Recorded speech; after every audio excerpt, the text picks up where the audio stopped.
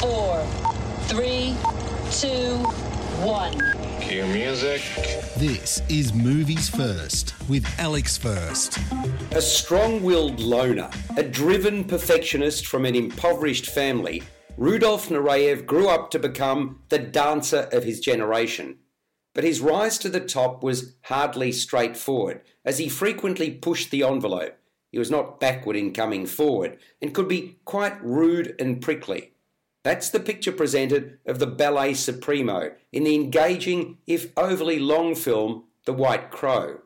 As is explained at the start of the picture, that Russian idiom, and of course Nureyev was Russian, describes a person who doesn't fit and goes against the tide.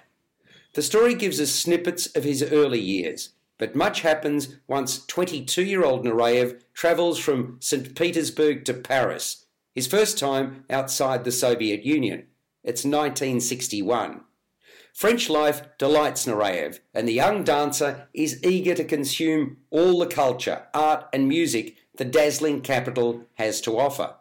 But the KGB officers who watch his every move become increasingly suspicious of his behaviour and his friendship with a young Parisienne Clara Saint, Adele Exarchopoulos. When Nureyev is finally confronted with a shocking demand, the course of his life is forever changed.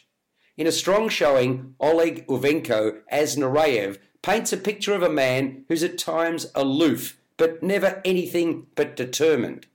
The Russian regime at the height of the Cold War is seen as controlling and highly manipulative. Nureyev's primary instructor, Alexander Pushkin, Ray Fiennes, who also directs the picture, is seen as softly spoken and caring, but a man wedded to the regime, with his head in the sand. He makes a sharp counterpoint to Nureyev, and yet his sage words, few though they are heartfelt. You're listening to Movies First. For more, like us on Facebook and follow us on Twitter.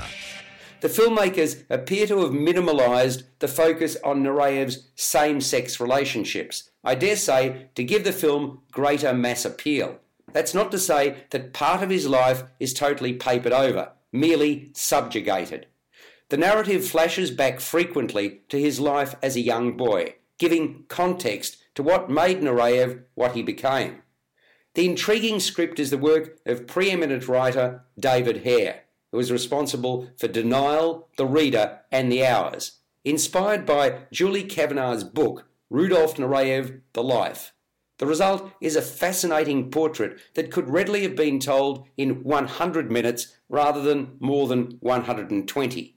The White Crow scores a 7.5 out of 10. You've been listening to Movies First with Alex First. Subscribe to the full podcast at Stitcher and iTunes or your favourite podcast distributor.